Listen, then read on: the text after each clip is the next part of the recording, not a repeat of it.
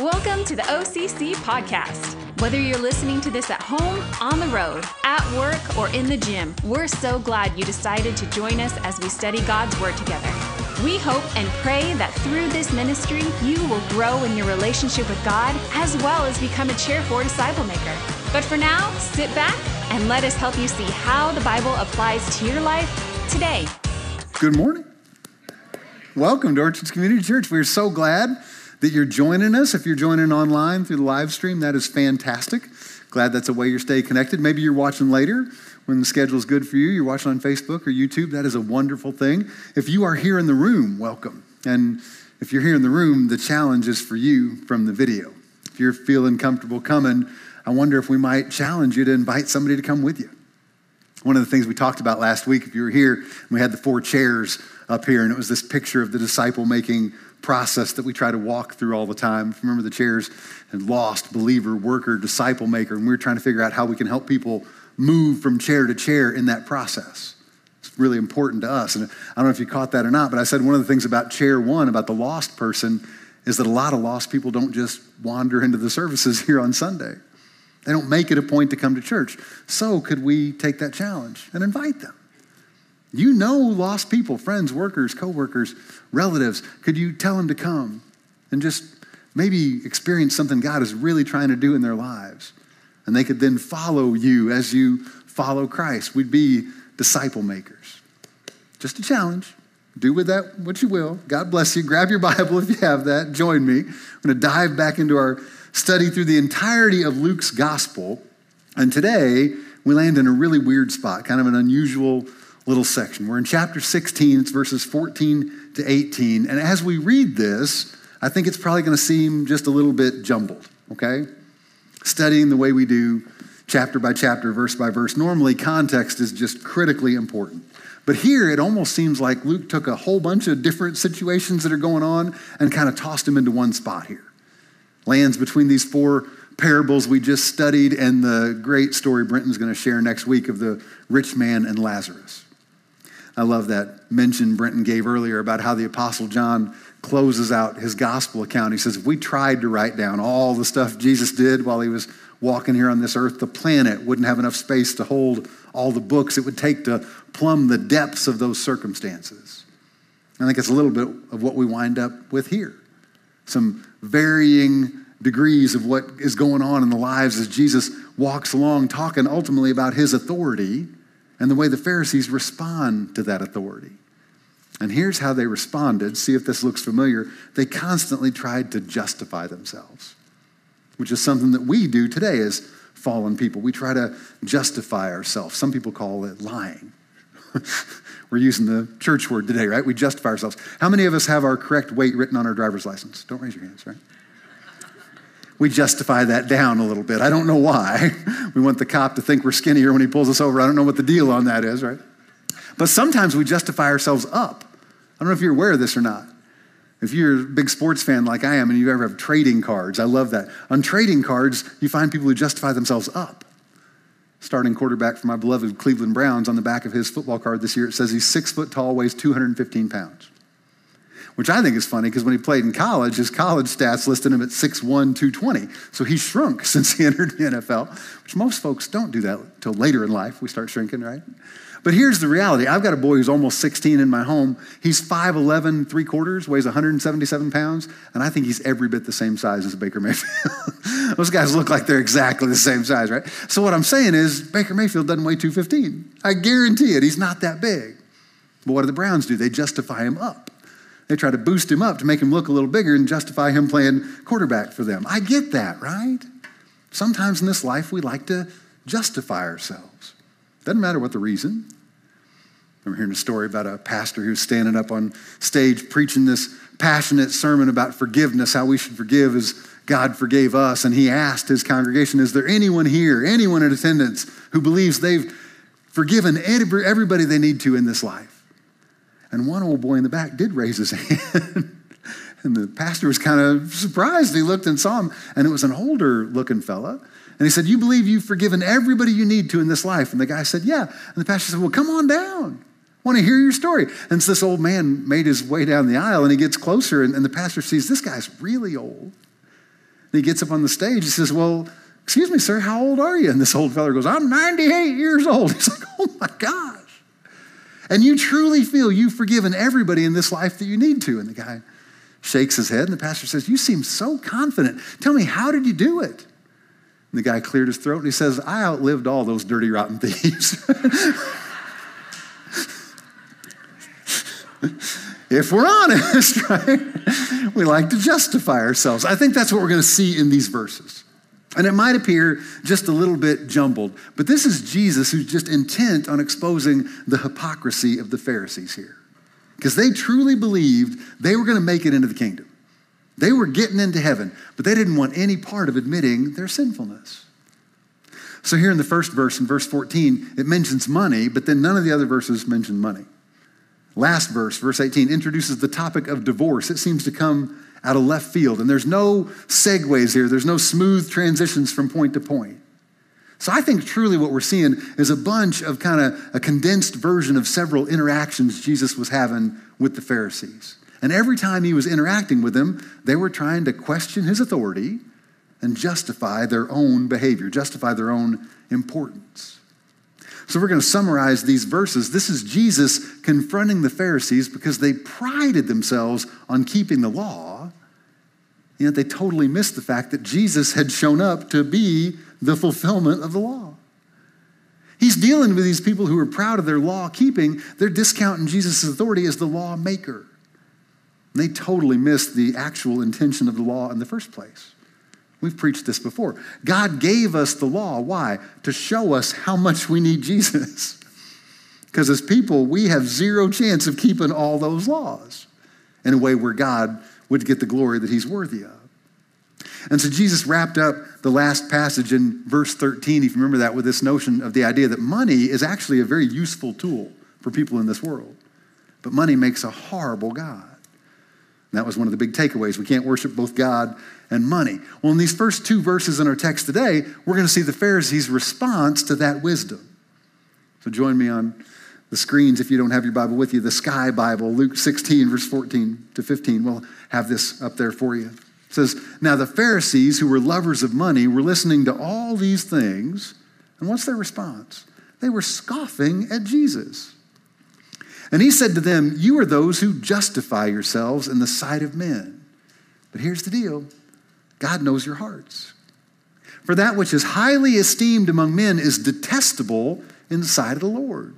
What's Jesus saying? Hey, your stuff can't save you. Your money can't save you. Success can't save you. Having things that the world would look at and go, oh, that's great. A big house, a nice car, lots of money, a great job. It says those things are valued by people. God often strongly dislikes those things, because they can become obstacles to recognizing our need for a Savior. What was the issue with the Pharisees? They didn't think they needed to be saved. They never entertained for a moment the idea that God was displeased with them. Lots of people fall into this trap today. Circumstantially, their lives may look desirable on the surface, so folks will confuse those tangible things with saying, well, I'm blessed by God. That may not be the case at all. We understand God could easily take those tangible things away. God could turn us into a modern day Job. Do you remember Job's story? Goodness gracious. He lost all his stuff. All his wealth, all his health, all his family, except for his wife. And with her attitude, I think Job was praying, please God, take her too. I can't say that. That's added to the Bible. I can't do that. But Job was God's guy, right? And God allowed all these trials for Job. Why? So that Job would learn the lesson that God truly wanted him to learn. And he did. We see it at the end of that long, long book. This is Job's confession in chapter 42, starting in verse 1. It says, Job answered the Lord. He said, I know that you can do all things. No purpose of yours can be thwarted. Starts his confession. Who is this that hides counsel without knowledge? Therefore, I have declared that which I did not understand. All through Job, he's upset with God. He says, things that are too wonderful for me, which I did not know. Hear now, and I will speak. He says, I'm going to ask you, God, and you instruct me. And here's Job. Remember Job at the beginning of this book, God said, he's my guy, he's blameless. Job says in verse 5, I've heard of you by the hearing of the ear, but now, when? after all his stuff was gone, after he'd been through all the trials, he says, now my eye sees you. Therefore I retract and I repent in dust and ashes. Job truly saw God. He knew him more deeply after he lost all his stuff. I don't know if that's a lesson we like very much. Job's answer can really help us kind of see an important answer for us. Do we trust in God, or do we only trust him if we have nice stuff?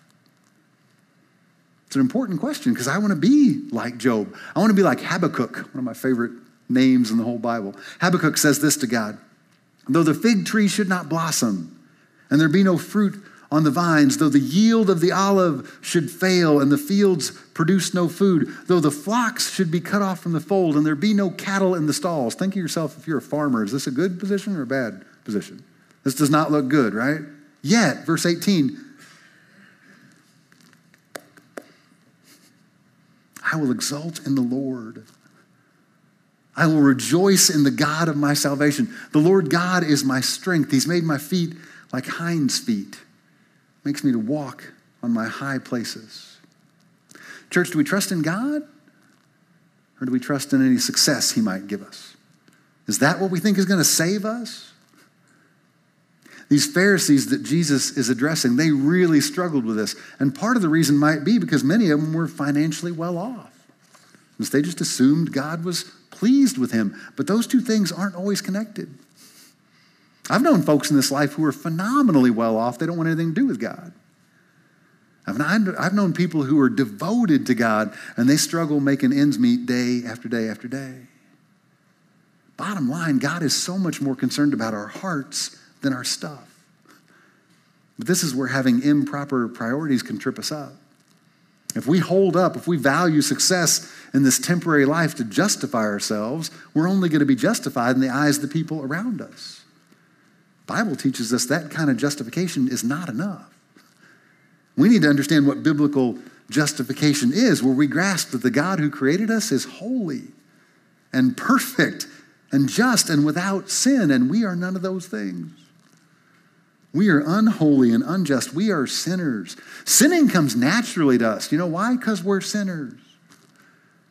We dabble in sins of omission, not doing things that we should do. We dabble in sins of commission, doing things that we know we're not supposed to do. Why? Because we're fallen people, because of Adam's sin. And so Scripture explains there's not a single one of us who's innocent. None of us is born righteous. Every one of us, think of the sweetest, nicest, kindest person you know. You're thinking of your grandma, you know it. We all fall short of the glory of God. So how can we be justified by God? How can fallen people be declared righteous? I'll tell you this, it's not going to happen by God just ignoring all our sin, right? If God did that, what would that make him? He'd be unjust. He'd be unholy. So that's not an option at all. But this passage teaches us justification's not going to come through our own works. It's not going to come through success in this life, because even the most obedient, most loving of all the sinful people, grandma and everybody, we wouldn't be sinless. We might sin less than others, but none of us is sinless. And because of that sin, we're in a bad way. We're in danger of being separated from God forever. But praise the Lord, God sent his Son to be our Savior. All along, God had this plan to reconcile sinful people back to the relationship he's always wanted to have with us. He did it through Christ's voluntary, sacrificial death on the cross. That's the thing that pays the wages of sin for everybody.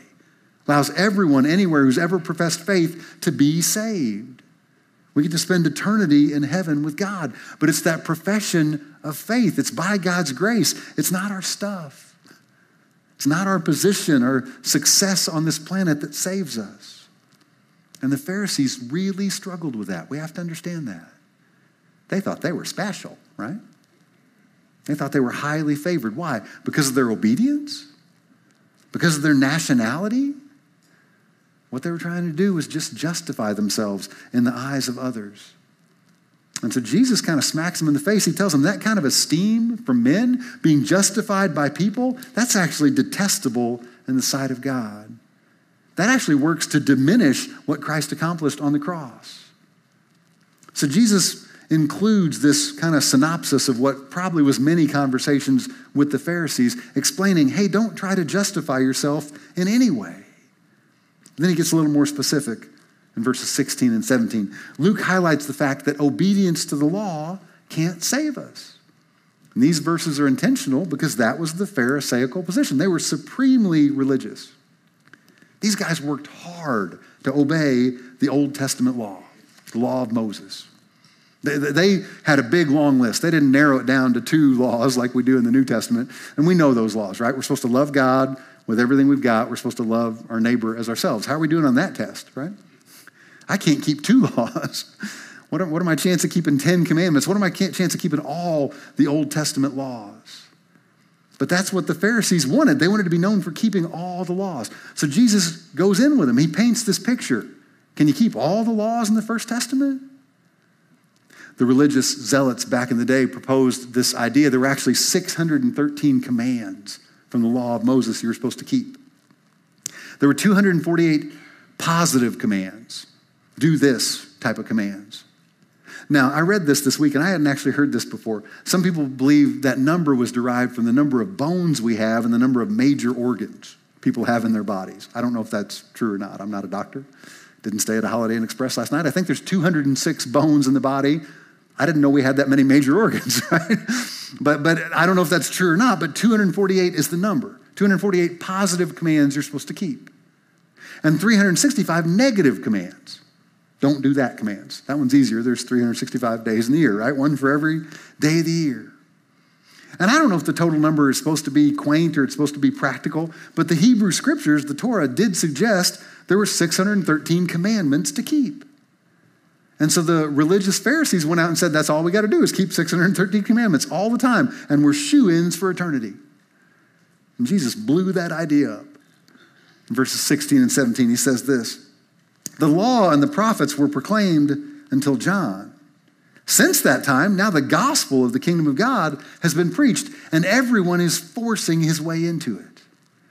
He said it's easier for heaven and earth to pass away than for one stroke of a letter of the law to fail.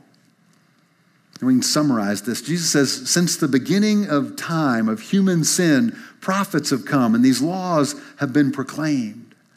Jesus name drops his cousin, John the Baptist. He said he came, he proclaimed these laws. Since John the Baptist's time, now folks are going around sharing the gospel message. It's taken center stage, but all that has been to reveal that God has a standard. Holy, righteous, obedient perfection. In church, we have zero chance of keeping the law at all times. And besides that, keeping the law can't save us. Because we know in our sin condition, we can't do it perfectly.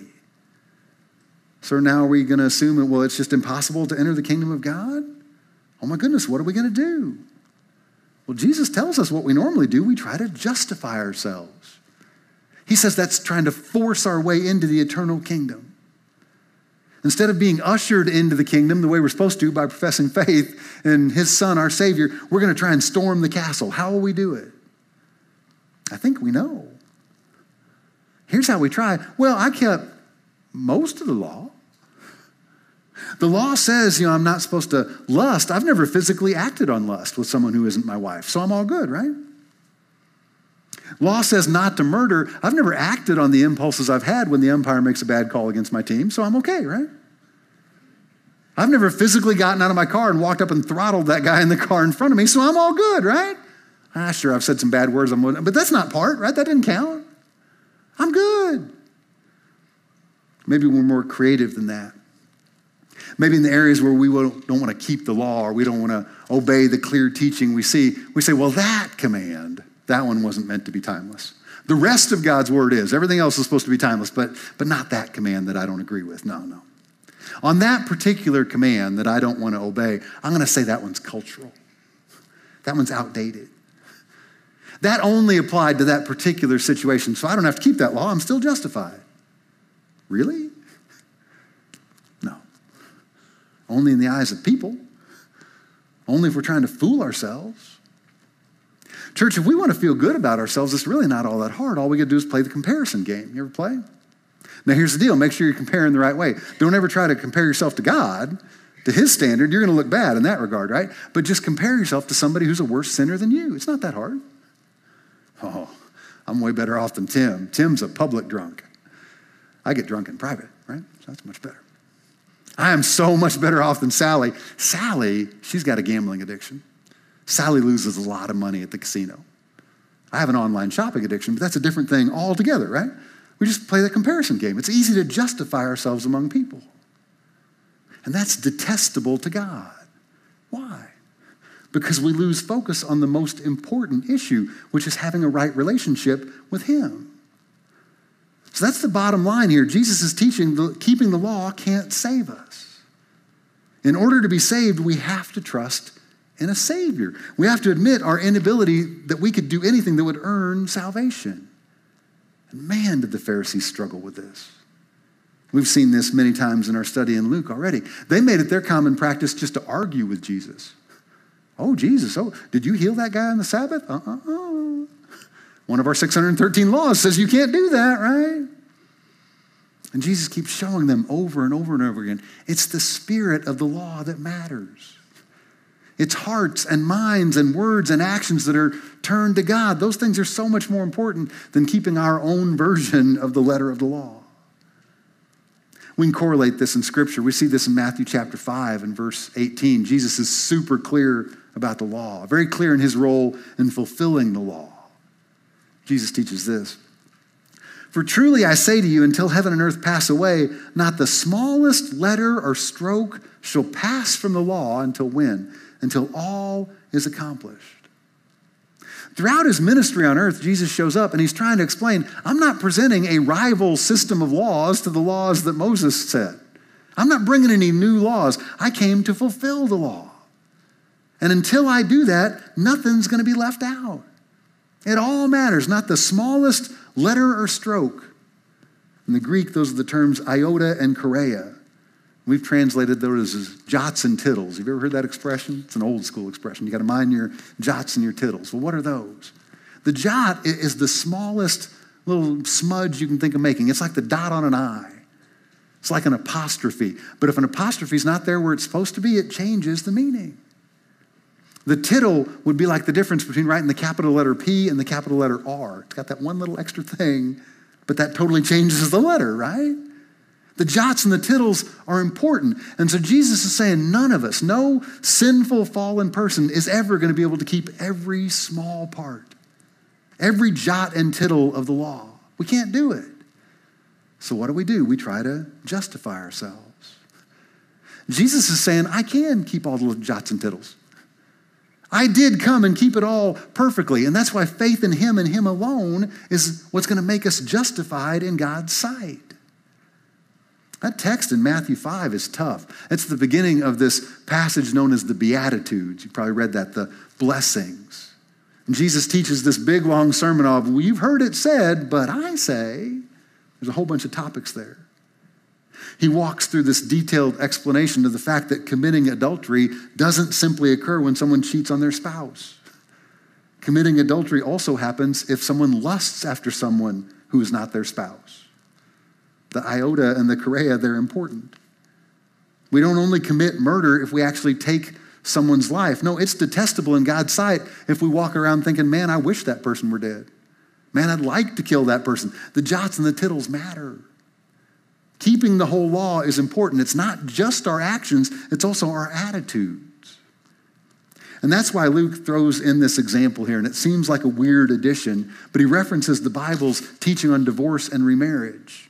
Because this is just one example of this big picture concept that Jesus is teaching. Keeping the law can't save us. So we get this illustration. It's kind of a tough one in verse 18.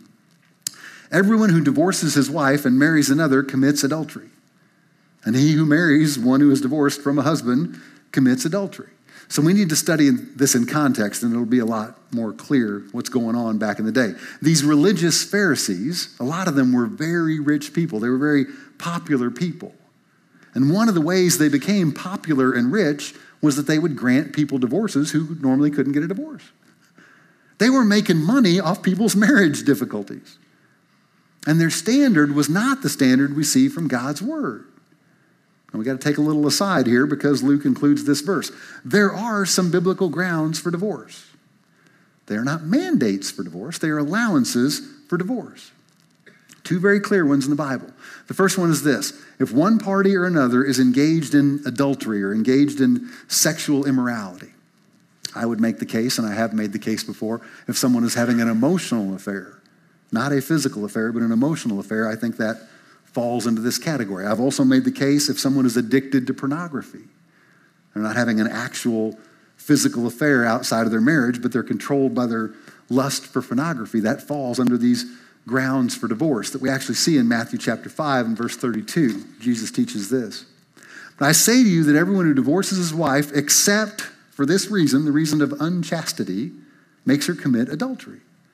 And whoever marries a divorced woman commits adultery. Now that Greek word for unchastity there, it's the word porneia, which might sound familiar. The root of our word pornography. So if there's cheating or there's pornography addiction on either side of a marriage, that is biblical grounds for divorce. Please hear me on this. I'm not saying that means you should get a divorce. I'm not saying that's the only way out or the best way out. I've been so blessed since I struggled in this area myself.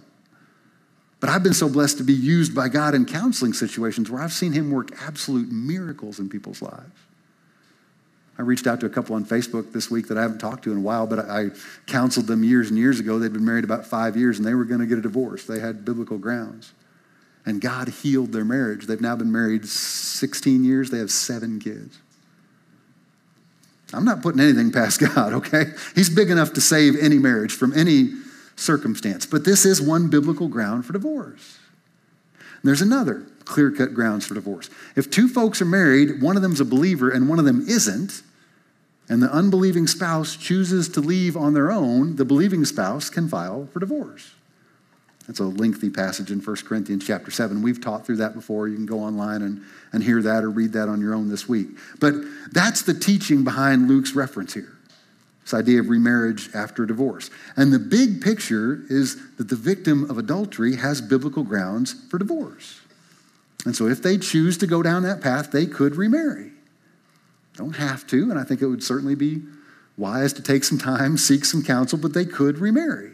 And that's not supposed to be the case for the cheater there, by the way. If somebody cheats on their spouse and then divorces their spouse, even if it was the other person's notion, right? Because they'd been cheated on, the cheater's not supposed to be free to go out and remarry without calling that what it is. It's a sin. But additionally, if the situation with a believer and an unbeliever is the case, the unbeliever leaves, yes, the believer may have grounds to remarry.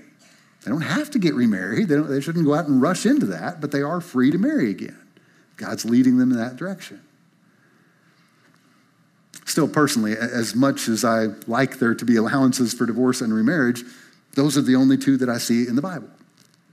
I'll just be honest, if I was in charge of writing the Bible, I think I would have included more. I think I would have included abuse as grounds for divorce. I didn't write the Bible. But because of my desire to be led by God's word, I have never counseled anyone to get a divorce. Because I don't want to short circuit that miracle that God might be doing in their lives, where he would heal a broken marriage. I will say this, I have counseled couples who are experiencing abuse to separate physically. Told married couples, hey, I don't want you living together. I don't want you to be alone together because my fear is over their abusive situation. I've told them that strictly for their own safety. But I can't counsel people towards a divorce. Why? Because of Malachi chapter 2, verse 16. Scripture tells me this. For I hate divorce, says the Lord, the God of Israel. That seems pretty clear-cut to me. God hates divorce, so I'm not going to tell people to get one. But hear me on this. Please hear me on this. God doesn't hate divorcees. He hates the breaking of the covenant that people make. In marriage, he's creating this covenant. He desires two separate people experience a miracle by God where they become one flesh. He doesn't want anything to tear apart that covenant. Two becoming one, that's a miracle. But as people, we take that way too lightly. A lot of times we think of marriage as a contract and not a covenant. It's supposed to be deeper than that. Have you been to a wedding recently? I'm so blessed. I get to officiate a lot of weddings. But many of them now are doing these kind of celebrations of unity. You ever seen the sand one? They take two different colors of sand and pour it into one container. And you know what that's a picture of? That's two becoming one. You get the blue sand and you get the brown sand and you pour it together. And the idea is, even if you broke that container that had the sand in it, how are you going to separate all those little grains of sand? You're not supposed to. That's the picture. They become one thing. Old whenever they used to do the unity candle. I love the unity candle. He had the one candle in the center and the bride and the groom. Do you guys know this guy? I see this all the time in weddings. The bride and the groom, they bring the candle and they've got their own candles and they light that unity candle, right? What do they do with their candles afterward? Blow it out. Why are they doing that? They were two people that came together. They made one person, one flesh. You blow out the old candle because that thing doesn't exist anymore. And so you're not supposed to go back and relight the candle. It's two things. It's become one thing.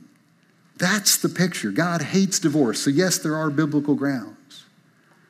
And you know folks, and I know folks, that there are people in this body who've gotten a divorce over things that I wouldn't have said were biblical grounds. And I've seen God work in their lives in amazing ways. Amazing ways. But I just want to throw that in there. But God does hate divorce. He doesn't hate divorced people.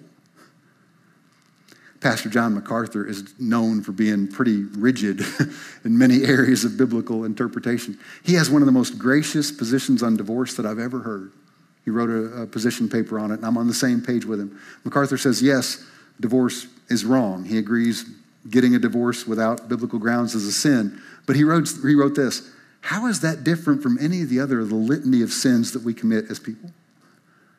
It's a sin, just like any other sin. We seem to elevate that one specific one. Here's the bottom line. With any sin, there are consequences. I get that. I'm a child of divorce. Today's 32 years that my mom passed away. I think about that all the time. My folks divorced when I was 5. Then they had a race. They had a contest to see who could get married and divorced the most. My dad won. He did marry one girl twice.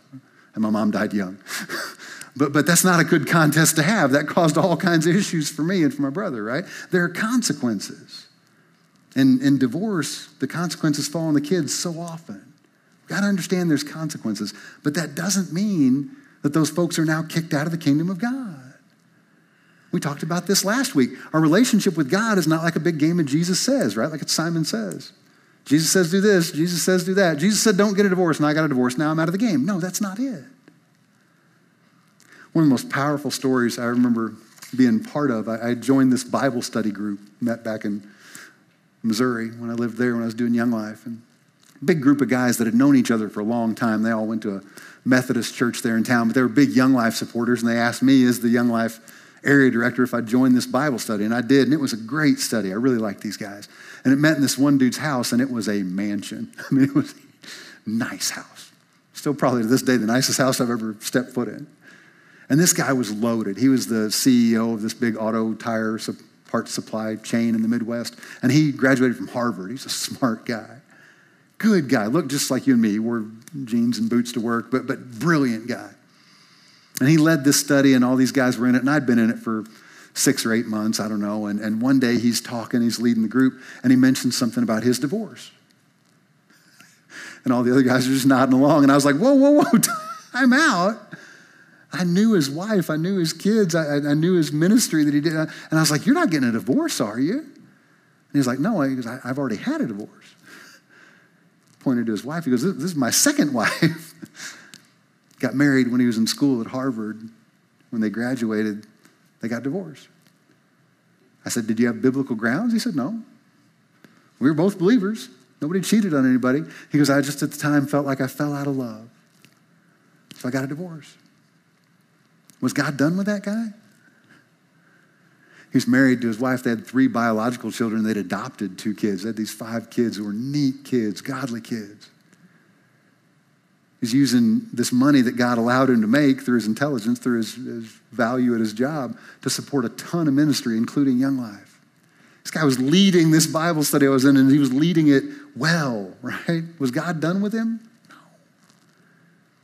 Did he have consequences from his choices? Yes. But divorce is not a sin that disqualifies us from being used by God. The problem I have with it is so many people are just too cavalier about it. We think it's just breaking a contract instead of a covenant. We get into a marriage that we shouldn't have ever got into in the first place. We get into a marriage thinking, I'm going to get that guy to change. I'm going to get that girl to change. There's your problem. You got married trying to change somebody. God hates divorce because it breaks that covenant. We think, well, I went down to the courthouse and I signed something and then the pastor signed it. It's just a contract, right? I'll break it. People break contracts all the time. I hate that's the world we live in. Is that true? Not without consequences. There will be consequences. I've seen God, I know he does heal marriages. Rant over, that's all free of charge. Let's jump back into the context here, back into the study.